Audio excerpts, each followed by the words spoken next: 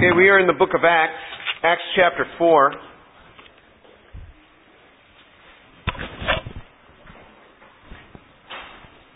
Acts chapter 4, and we're going to start reading from verse, let's pick it up in verse 18. Acts chapter 4, verse 18, so we'll overlap a little bit from last week. But when they had summoned them, they commanded them not to speak or to teach at all in the name of Jesus. But Peter and John answered and said to them, "Whether it's right in the sight of God to give heed to you rather than to God, you be the judge. For we cannot stop speaking about what we've seen and heard." And when they threatened them further, they let them go, finding no basis on which to punish them on account of the people, because they were all glorifying God for what had happened. For the man was more than 40 years old on whom the miracle of healing had been performed. And when they had been released, they went to their own companions and reported all that the chief priests and the elders had said to them. And when they heard this, they lifted up their voices to God with one accord and said, "O Lord, it is you who made the heavens and the earth, the sea and all that is in them, who by the Holy Spirit through the mouth of our father David your servant said, 'Why did the Gentiles rage and the people devise futile things? The kings of the earth took their stand, and the rulers were gathered together against the Lord and against His Christ. For truly in this city there were gathered together against your holy servant Jesus, whom you anointed, against your servant Jesus, whom you anointed, both Herod and Pontius Pilate, along with the Gentiles and the peoples of Israel, to do whatever your hand and your purpose predestined to occur. And now, Lord, take note of their threats and grant that your bondservant may speak your word with all confidence, while you extend your hand to heal, and signs and wonders take place through the name of your holy servant Jesus." And when they had prayed, the place where they were gathered together was shaken, and they were filled with the Holy Spirit, and they began to speak the word of God with boldness. So look what they did when they were threatened, and they were told that they should keep quiet about what they were doing. They were threatened, and then they go back to their companions. They share with them the things that the chief priest said. And after sharing with them, they went into prayer. So they took this threatening from the leaders. And this was no small threat. I mean, these were important people who were threatening them. Moreover, they were religious leaders. So in a way, you might feel obliged to listen to them. But what they were telling them was contrary to the Word of God. And so they went back to their companions, and instead of bemoaning the fact that they had been picked on, and I'm telling you, that is the typical response.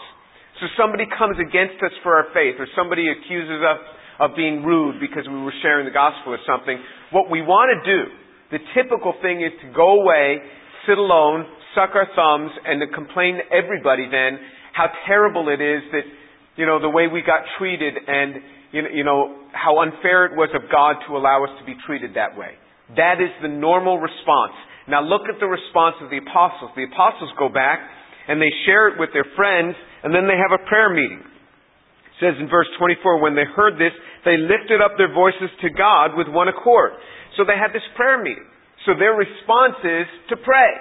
Their response is to pray. And, just yesterday, my son called me in my office, my youngest son, and something had happened, and we were talking for a while, and I said, "Well, what are we going to do?" And he said, "I don't know. Pray?"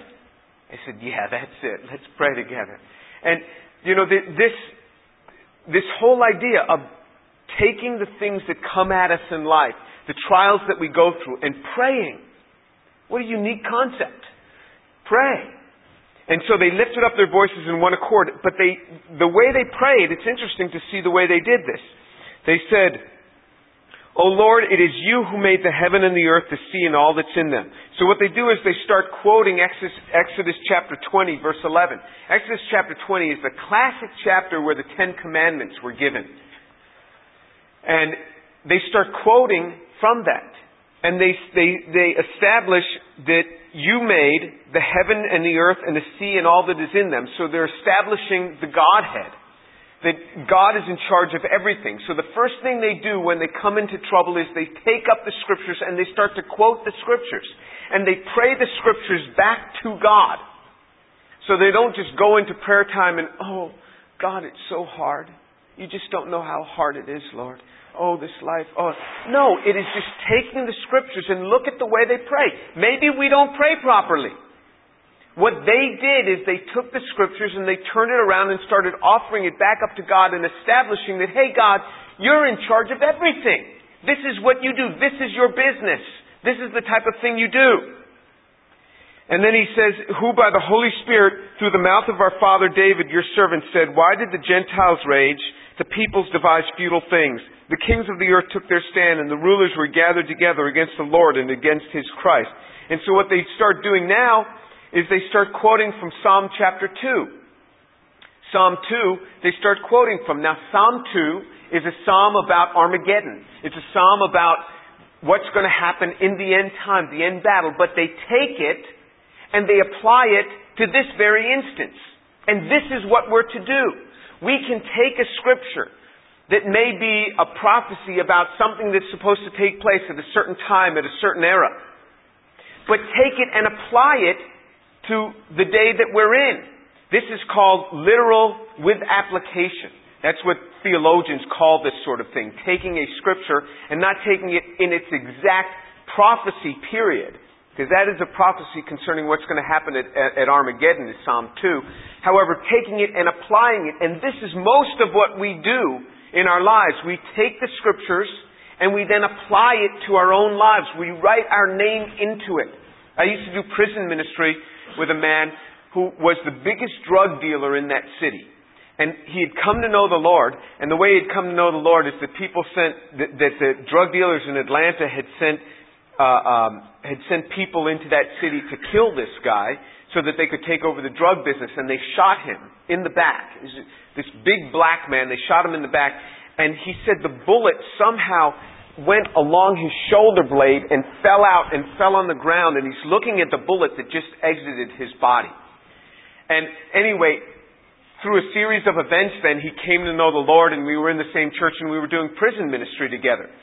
And I wondered, how does a person who never went beyond the 7th grade, who lived on the street from the time he was in 7th grade, never knew his father, and his mother was an alcoholic, and he lived on the street from the time he was in 7th grade, could be so excited with the Lord and have a walk with God. At that period, he had been walking with God like 20 years, so it wasn't a passing thing. What could change a man to be so excited about God coming from a past like this? And I said, tell me about your life. What is it that has so changed your life? What do you do? And he said, you drive me to my home. So we were coming from the prison. I drove him back to his home. And I went into his house. And his house was this little shoebox of a house. He didn't have much of a house.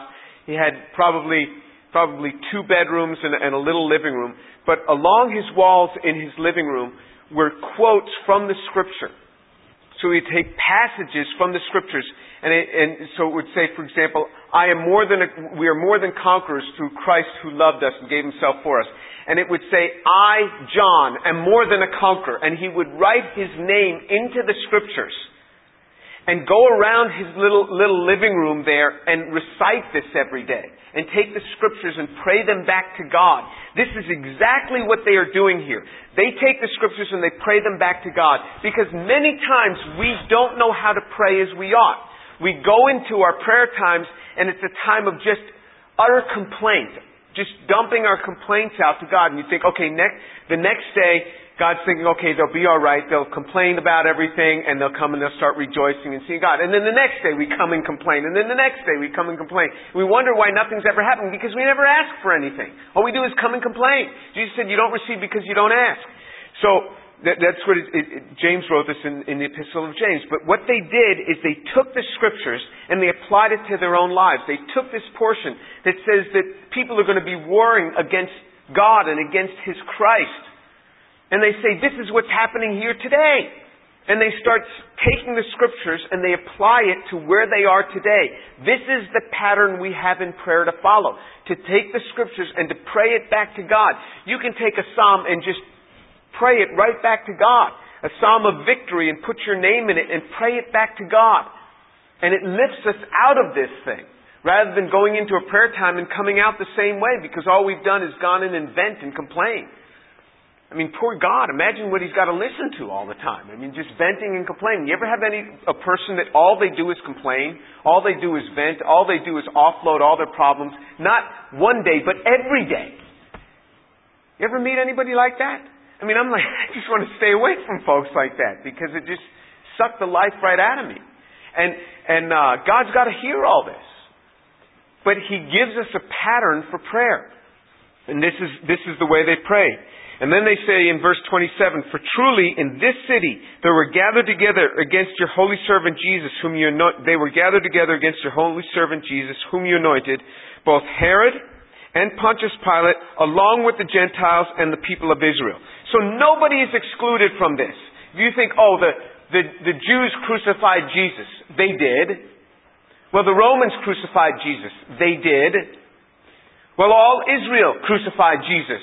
And all Gentiles crucified Jesus. That's what it says.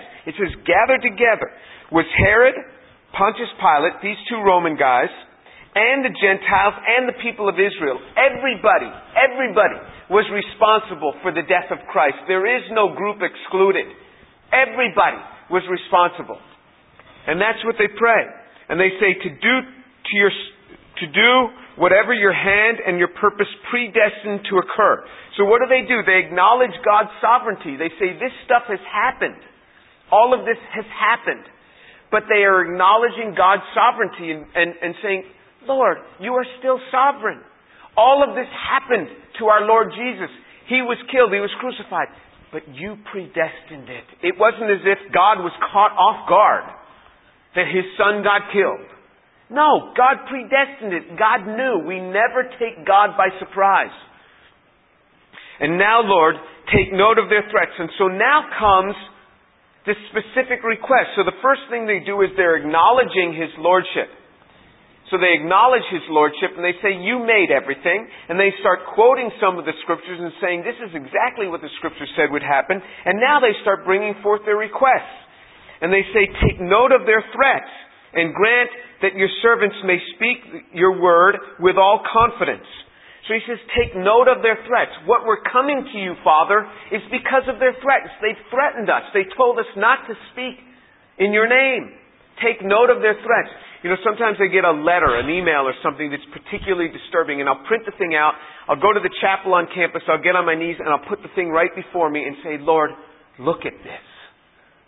Look at this. And this is exactly what Hezekiah did in the Old Testament. He got this message was brought to him, and he came and he laid it out before the Lord. And he said, Lord, look what's been brought to me, that these people are coming to destroy us. Take that message, just lay it out before the Lord and said, Lord, I want you to see what I see. This is what's coming against me. Now, it's not that God doesn't know, but it just focuses us and God on the same issue. They say, take note of their threats. And grant that your bondservants may speak your word with all confidence. So in other words, don't let us become faltering in our witness because of these threats. Grant that we may speak your word with all confidence. You see how specific the prayer is? We go to God in our prayer time and we don't ask for anything. And God is like, what do you want? Oh, I just want to praise you. Okay. And then we're like, God never answers my prayers. Well, we never ask for anything. They're very specific. They say, take note that we've been threatened and we want confidence. Grant us confidence. That's what they're praying for. While you extend your hand to heal and signs and wonders take place through the name of your holy servant, Jesus. So you see what they say? That we want confidence. We want to continue to see your hand of healing in people's lives. And we want to see signs and wonders take place through the name of your holy servant Jesus. So we want to continue to see signs and wonders. Don't let them stop. I mean, you just healed a guy who had been lame from his mother's womb and he was over 40 years old. We want to continue to see healings like this. And God immediately begins to answer their prayers. Not all of them, but immediately begins to in verse 31. And when they had prayed, the place where they were gathered together was shaken.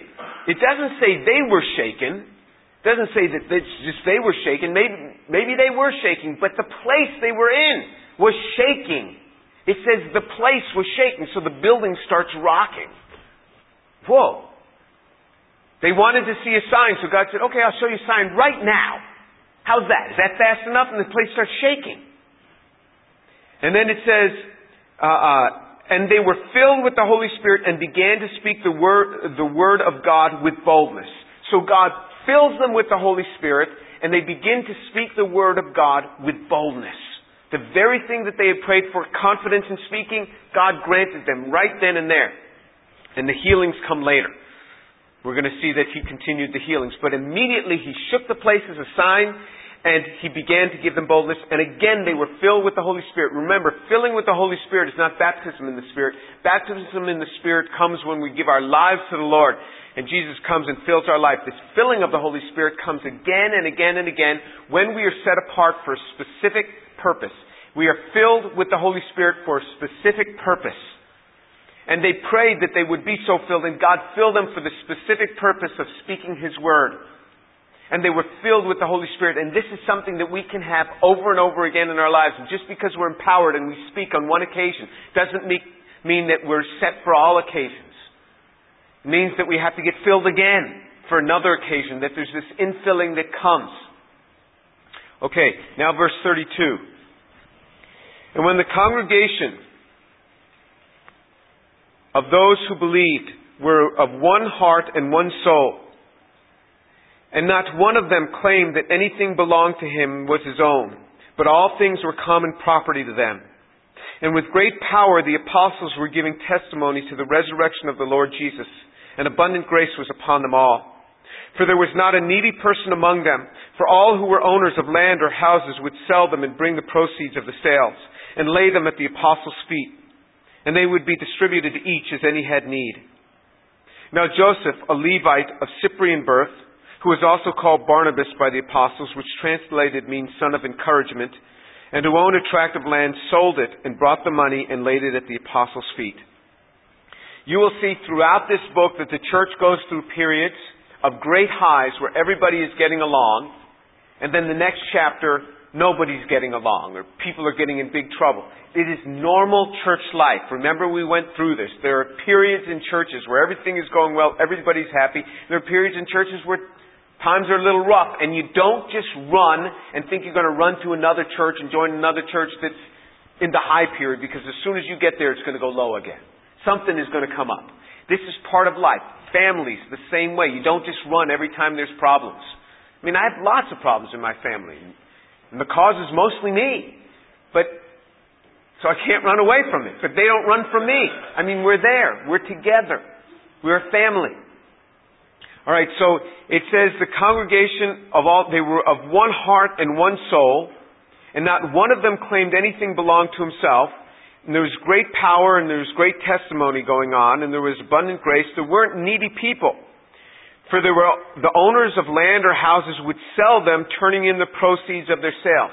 This was completely voluntary. It was not mandatory. And we see this in the beginning of chapter 5, where Peter says, was the land not your own? And when you had it, you could make the decision. They were never told to sell their land. It was completely voluntary. It was not mandatory. And once they sold the land, they didn't have to give everything. They could give whatever portion they wanted. It was up to them. The only problem was that we see in Acts chapter 5 was that Ananias claimed a certain amount. He said, I sold it for such and such a price, but he was really holding back some of it. So he was lying. So the lying is never justified, but everything was in his own control.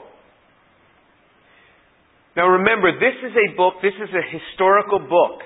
It is not a book where we get doctrine. There are specific doctrinal statements that fill the epistles.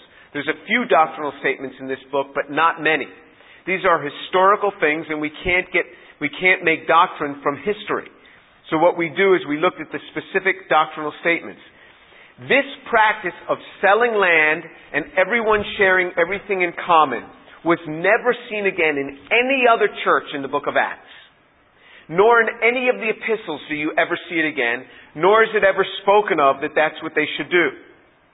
The propositional statement of what they should do with their money is in 1 Timothy chapter 6 verse 17. 1 Timothy chapter 6 verse 17, it says what's to be done when people have money. And this is what's to be done. 1 Timothy chapter 6, verse 17, instruct those who are rich in this present world not to be conceited or to fix their hope on the uncertainty of riches, but on God who richly supplies us with all things to enjoy. Instruct them to be good, to be rich in good works, to be generous and ready to share, storing up for themselves a treasure of a good foundation for the future so that they may take hold of that which is life indeed. So this is Christian generosity. This is the doctrinal statement of where we're supposed to be. We're supposed to be generous. And people who are rich, be generous. You don't put your hope in riches, but you be generous. And in being generous, you store up for yourselves in these good works, you store up for yourselves treasures. Treasures in the future God has for rich people. And when rich people give, they get treasures. They get absolute treasures. The last thing you want is for rich people to lose all their money and to have no more means to make money. God has blessed people with that ability. Let them continue to make money and give it to the church and be a blessing to the body of Christ and learn to be generous. That is the propositional statement. And in fact, we've discussed this before. This very practice caused the church in Jerusalem to become impoverished. And they had no more money. That's why this pattern was never carried out in any of the other churches. So, there may have been certain reasons why they were doing it. Well, one of the reasons was they believed that the second coming was imminent, that it was going to come very, very soon. That Jesus was about to return. And that was not a bad assumption to have. And you know, I remember in the 1970s that there were churches that I was in that felt that God was coming back immediately and, you know, no use to buy property. Let's just rent this facility because God's coming back. And what happened was rents started just going up and up and up, and eventually they had to buy it because the church couldn't sustain the rent anymore. And so, you know, we don't know when the Lord's going to return. He could come today, He could come tomorrow, He could come next week. We don't know. He could come in 1,000 years. But this practice, it may have been because they believed that the Lord was imminent in His coming, and we learned later on that they did believe that, and Paul had to straighten them out, saying, we don't know. It also may be because He was preparing them for Acts chapter 8. Acts chapter 8, they were all going to be dispersed. They were all going to be kicked out of Jerusalem anyway, so they were probably going to lose their land anyway. So maybe He was preparing them for that. But we see that the Jerusalem church became poverty-stricken and became dependent on donations from other churches. Look in Acts chapter 11. Acts chapter 11, verse 29 and 30.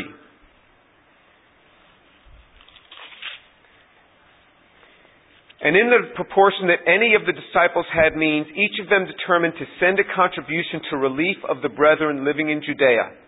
And this they did, sending it in charge of Barnabas and Saul to the elders. So you see, they were impoverished. They had to get donations from the Gentile churches, had to sustain them. Then you see this again in Acts chapter 24. If you look in Acts chapter 24, verse 17. Now after several days I came to bring alms to my nation and to present offerings. You bring alms to your nation. Alms are gifts that had to be brought. That had to be presented. And then look in Romans chapter 15. You see this same thing again happening in Romans. Romans chapter 15, verse 25. It says, But now I am going to Jerusalem serving the saints. For Macedonia and Achaia have been pleased to make a contribution for all the poor among the saints in Jerusalem. And yes, they were pleased to do so. So you see that he was taking up donations from Macedonia and Achaia for the poor saints in Jerusalem. That church became impoverished by this practice. That's why we see no propositional statements that say, you know, everybody always sell their land. And you see this sometimes, and you will experience this in your lives, where people come in the church, it says right here, this is what you're to do. You have anything, sell it, and just give away the money. That's not what it says. That's not what it says. It says you are to be generous. Be very generous. And you give out, even out of your sustenance, you give in generosity. Okay, and then in verse 36, it gives the example of a man named Joseph, a Levite of Cyprian birth, who was also called Barnabas by the apostles, which translated means son of encouragement, and who owned a tract of land, and he sold it, and he brought the money, and he laid it at the apostles' feet. So this guy's name was Barnabas. His real name was Joseph. He was called Barnabas by the apostles. The apostles like to call him Barnabas, which meant son of exhortation or son of consolation. So they really liked this guy. And in fact, Barnabas became an apostle, and we'll see some of those verses. There were two classes of apostles.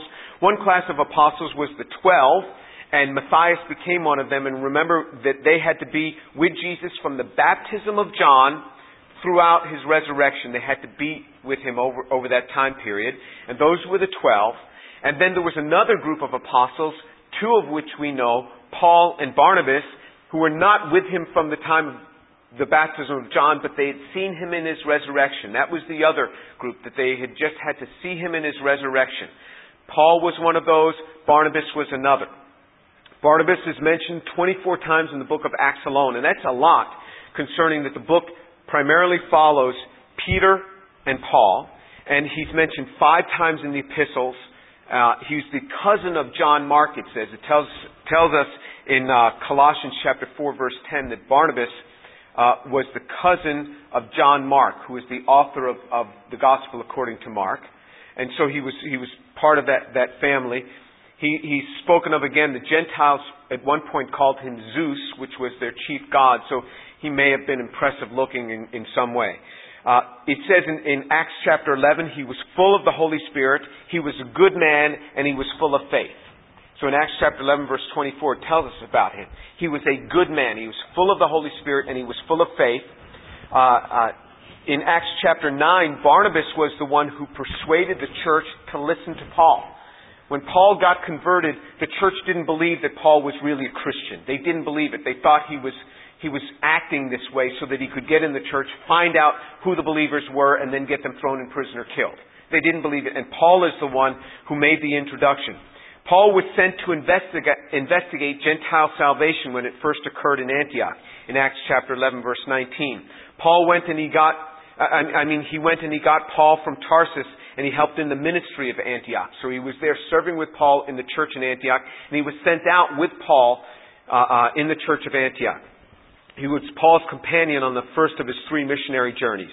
And it's in Acts, in 1 Corinthians chapter 9, verse 1, it talks about how if you've seen the Lord, that is a qualification. Not everybody who saw the Lord in his resurrection was an apostle, but that was one of the qualifications necessary to be of that second group of apostles. And in Acts 14:14, it says, it calls indeed Barnabas as an apostle. Now the interesting thing about Barnabas in verse 36 is that he was a Levite of Cyprian birth, meaning he was part of the Jews of the diaspora. Many of the Jews lived outside of Jerusalem, and he was born in Cyprus, and he was a Levite. Well, remember one of the commands upon Levites concerning land? What was one of the Old Testament commands upon Levites concerning land is that they weren't to own any land. Levites weren't to own any land. So in Numbers chapter 18, verse 20, and in Deuteronomy chapter 10, verse 9, it discusses how Levites, their whole inheritance was the inheritance of the Lord. So if you look on the old maps of Israel according to the different tribes, you will never see a land area given to the tribe of Levi, to the Levites. They never owned any land. They weren't permitted to own land. And so their inheritance was the Lord, and they lived off of the tithes of the other Israelites. That's how they were told to live, and they inherited the Lord. But after they came back from Babylon, there was no more living in tribes. They were all intermingled, and it was at that point that this practice was no longer maintained by the Levites. The Levites bought land because there was no defined area for them that was given. Remember, the Levites were given the temple area and land right around. They had the Lord, and they lived right around the city. And this is where they lived. But after the Babylonian captivity, then, because there was no means to practice this, where they were separated in tribes, there was no longer a separation in tribes. And so the Levites then owned land, or else Barnabas couldn't have owned land to have sold. And so he sells this tract of land and he lays it at the apostles' feet. So you see, the apostles actually had money laid at their feet. But what did Peter say? Back when the lame man wanted a donation, Peter says, "Gold and silver have I none. I don't have any gold and silver." So personally, Peter didn't have money. Peter wasn't a rich man personally, though he controlled large sums of money that were donated to the church. But he didn't let that money become part of his own personal money. And that is a very good thing. And he kept very strict control over this thing so that personally he had no money. And so when you're given control of money, you just want to make sure that you take proper control of the money, but you don't make it your own if it's not your money.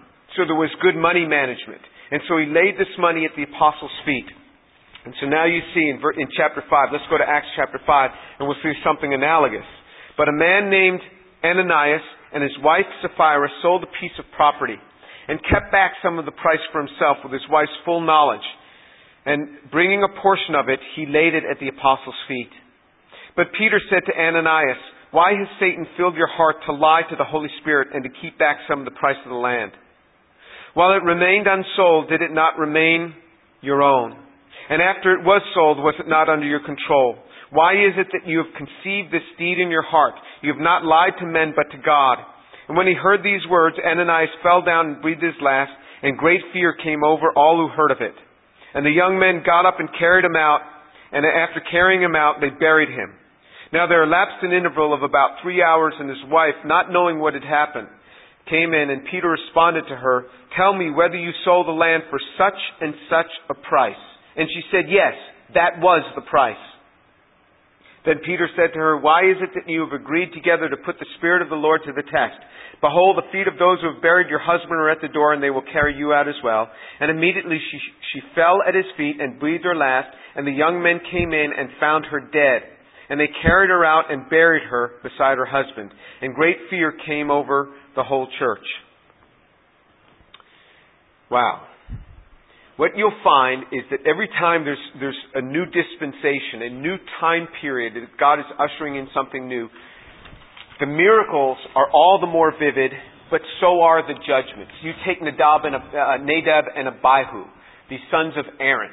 The sons of Aaron go into the temple early on, and this is early on in the tabernacle's formation. They go in and they interrupt strange fire, and God kills these two young priests, these two young men.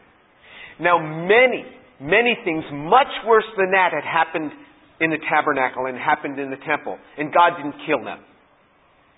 But judgment was very severe at that time. Judgment came very severe in those time periods, and that was part of the way it was. And it was this same guy. It was the same guy, Peter, who wrote in 1 Peter chapter 4, verse 17, "Judgment starts with the household of God."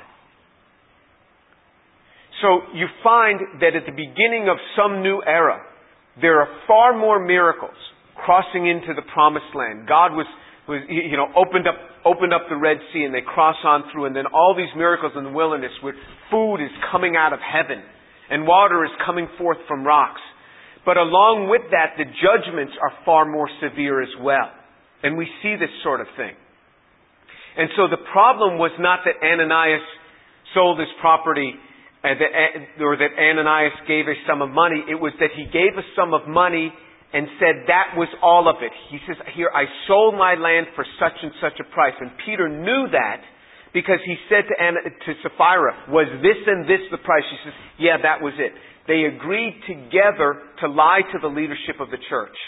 That is a big problem.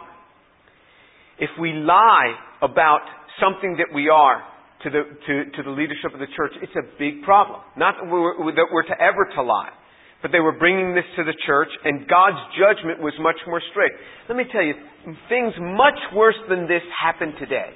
Much worse than this. And you don't see people just dying, boom, just like that, instantly.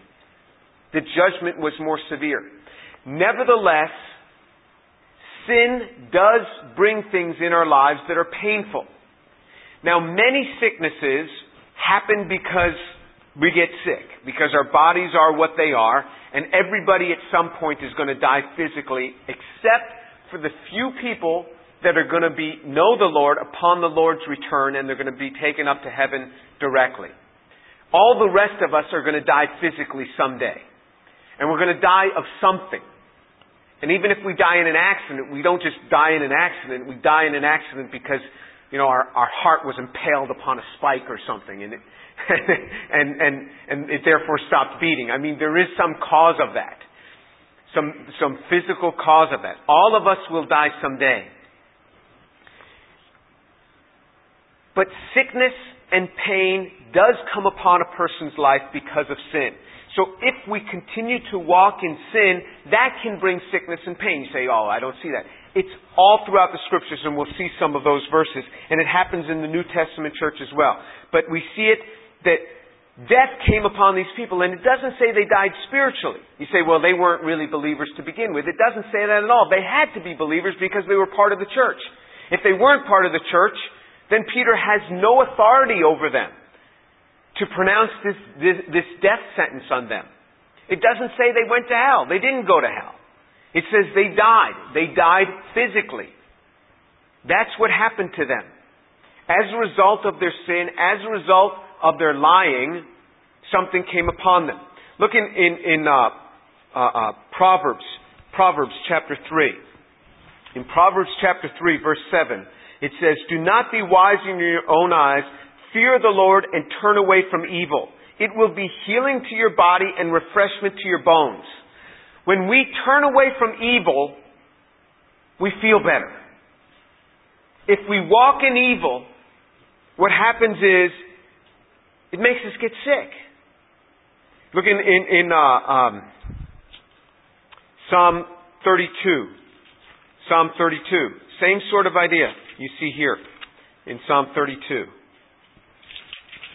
Psalm 32, and this is the Psalm of David, verse 3. "When I kept silent about my sin, my body wasted away through my groaning all day long. For day and night your hand was heavy upon me, and my vitality was drained away as with the fever heat of summer." If we keep silent about our sin, we feel weak. Physically, it will take a toll on us. If we as believers keep silent about our sin and don't confess our sins to God, we'll feel weak. This happens, and it'll drain you. It's happened to me many times. Many times. In fact, I'll give you an example from this week. This week, I wrote an email to somebody a bit snappier than it deserved to be. And in the context of the way emails are sent, it was really nothing. But in the context of what God has called me as a believer to, it was something. And I felt bad about that for like 2 days. And every time I'd think about that, I just didn't feel good physically. And I just, sent an apology to this person, and she said, "Oh no, that's fine. I perfectly understand." But I had to apologize. It did something to me. I didn't feel good physically. Every time I would think of it, I felt like shaking. Not out of fear, but just out of frustration. Why did I do this? When we sin, it has a physical effect on us. Look in 1 Corinthians chapter 11. You say, well, that was Old Testament. Well, 1 Corinthians chapter 11 is very much New Testament. 1 Corinthians chapter 11, it says in verse 27 concerning the Lord's Supper, "Therefore, whoever eats the bread or drinks the cup of the Lord in an unworthy manner shall be guilty of the body and the blood of the Lord. But a man must examine himself, and in so doing he is to eat of the bread and drink of the cup. For he who eats and drinks judgment to himself if he does not judge the body rightly. For this reason many among you are weak and sick, and a number sleep. But if we judge ourselves rightly, we would not be judged. But if we are judged, we are disciplined by the Lord, so that we will not be condemned along with the world."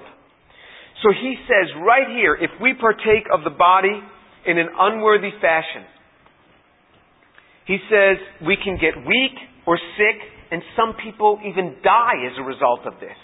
This is what he's saying.